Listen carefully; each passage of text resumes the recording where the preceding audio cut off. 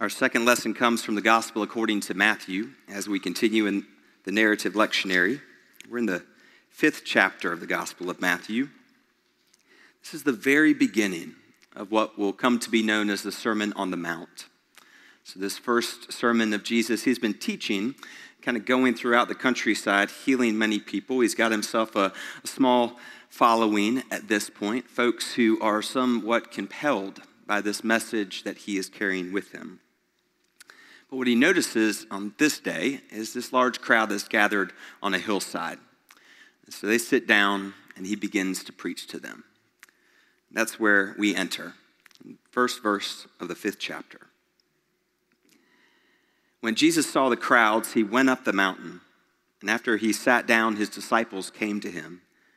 And he began to speak and taught them, saying, "Blessed are the poor in spirit, for theirs is the kingdom of heaven.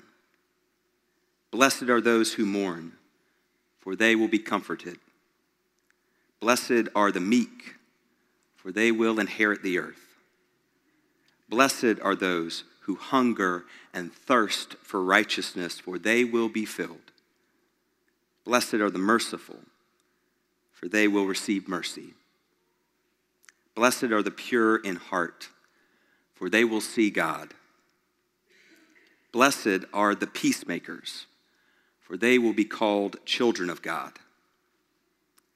Blessed are those who are persecuted for the sake of righteousness, for theirs is the kingdom of heaven. And blessed are you when people revile you and persecute you and utter all kinds of evil against you falsely on my account. Rejoice and be glad, for your reward is great in heaven. For in the same way they persecuted the prophets who were before you. You are the salt of the earth. But if salt has lost its taste, how can its saltiness be restored? It is no longer good for anything, but is thrown out and trampled underfoot. You are the light of the world. A city built on a hill cannot be hid. People do not light a lamp and put it under a bushel basket. Rather, they put it on the lampstand, and it gives light to all in the house. In the same way, let your light shine before others, so that they may see your good works and give glory to your Father in heaven. The grass withers and the flower fades, but the word of our Lord endures forever. Amen. So Jesus begins this sermon on the Mount with blessings. We hear these early teachings of Jesus about the poor in spirit and those who grieve, about the meek and those who are pure in heart, about those who would strive to be peacemakers. Those are important lessons. I encourage you to reflect on them this week. I think often we read them as personal reflections, that each of us individually is one of these, perhaps on our best days. But more so than that, Jesus is beginning this Sermon on the Mount by describing a divine communal framework.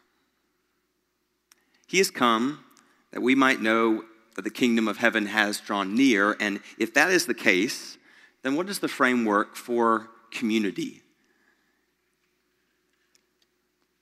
Jesus begins by sharing what it looks like to be the community of God, the faithful community. The faithful community of God will be those who are poor in spirit, because theirs will be the kingdom of heaven. The faithful community of God will be those who mourn, not just their own personal grief, but mourn with their community. The faithful people of God will be meek, and they will inherit the earth.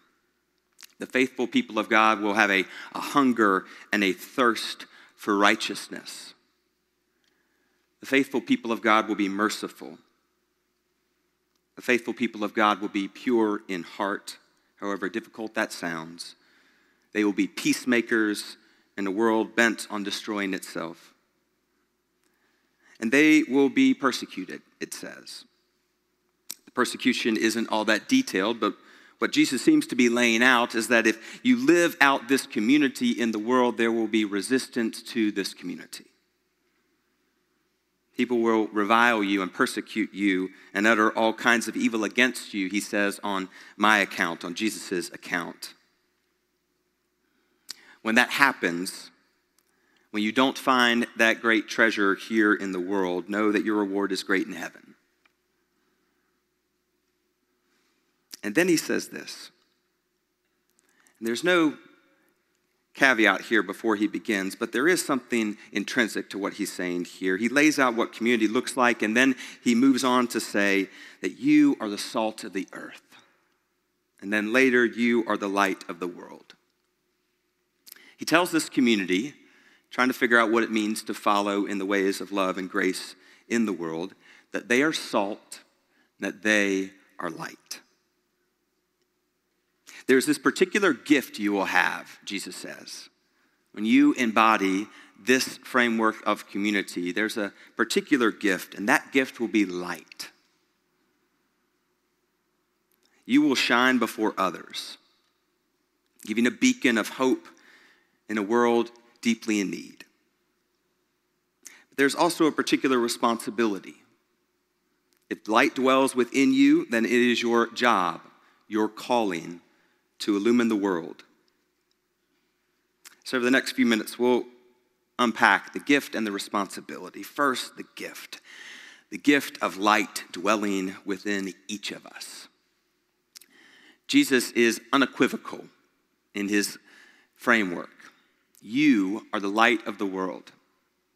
You, those who are following me, who are seated, trying to listen and to be my disciples, you are the light of the world. There is a divine spark that dwells within you.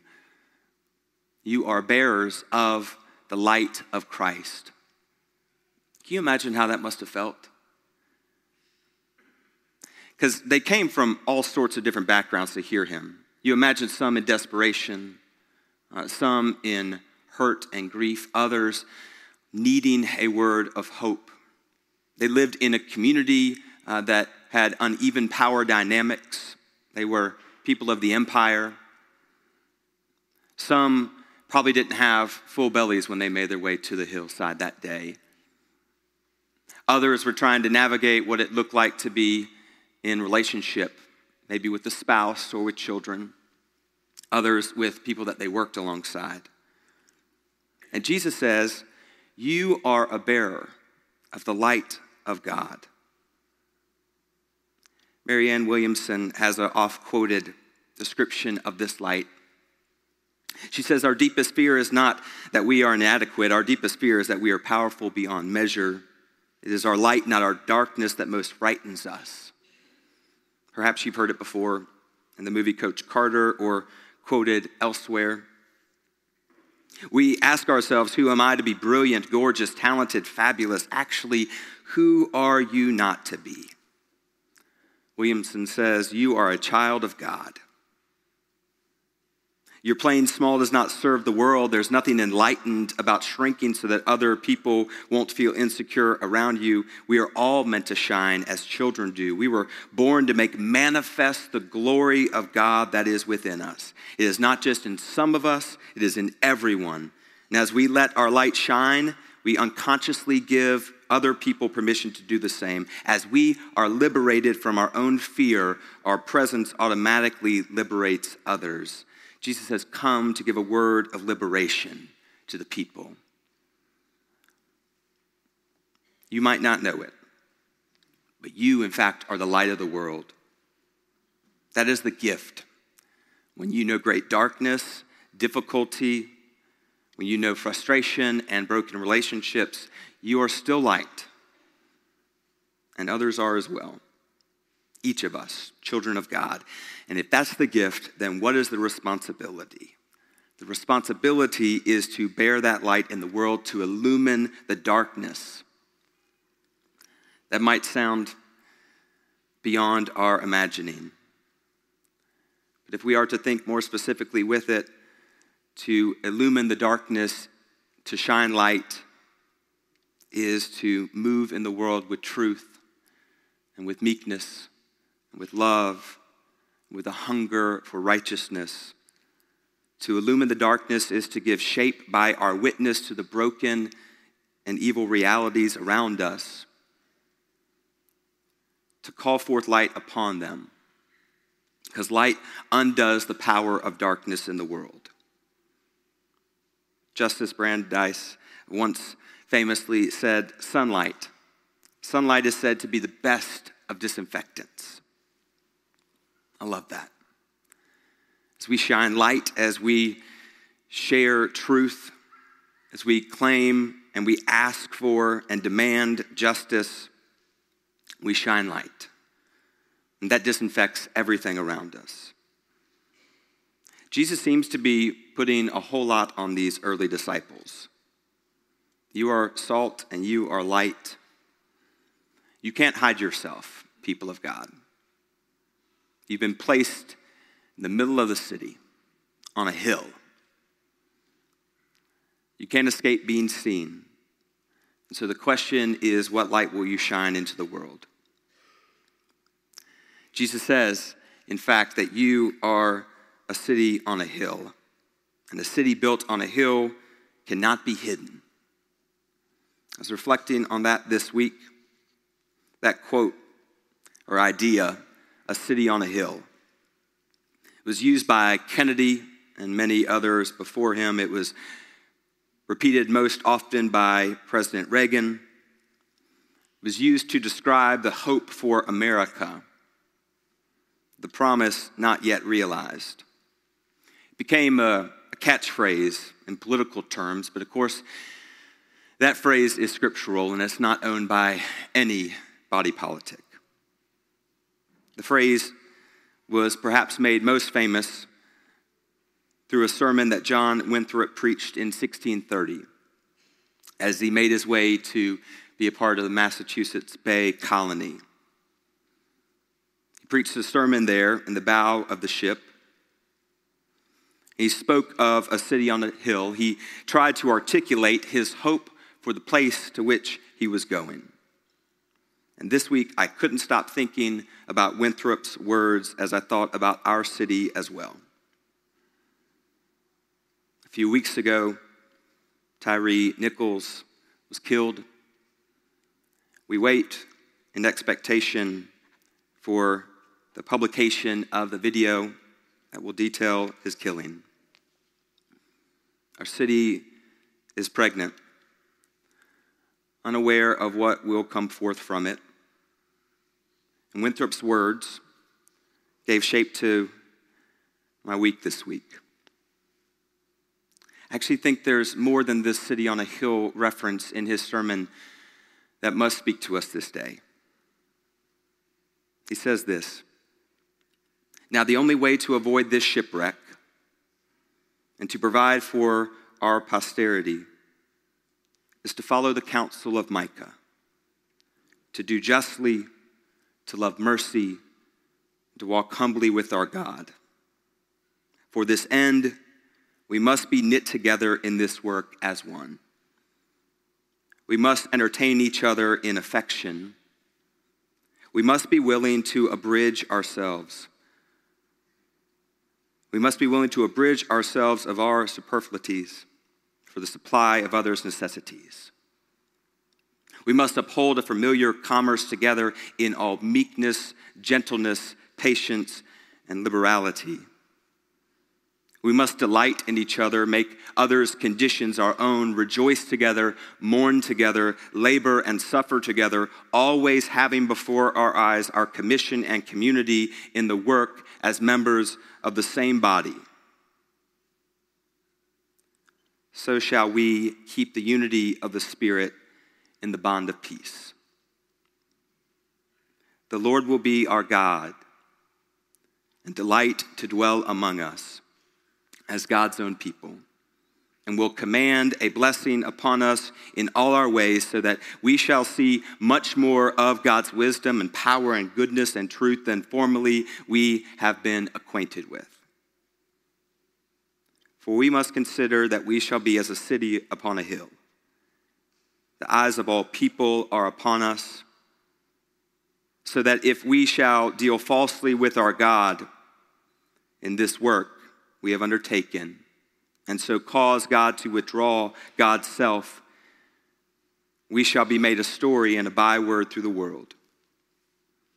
We shall open the mouths of enemies to speak evil of the ways of God. We shall shame the faces of many of God's worthy servants and cause their prayers to be turned into curses upon us till we will be consumed out of the good land and whither as we are going.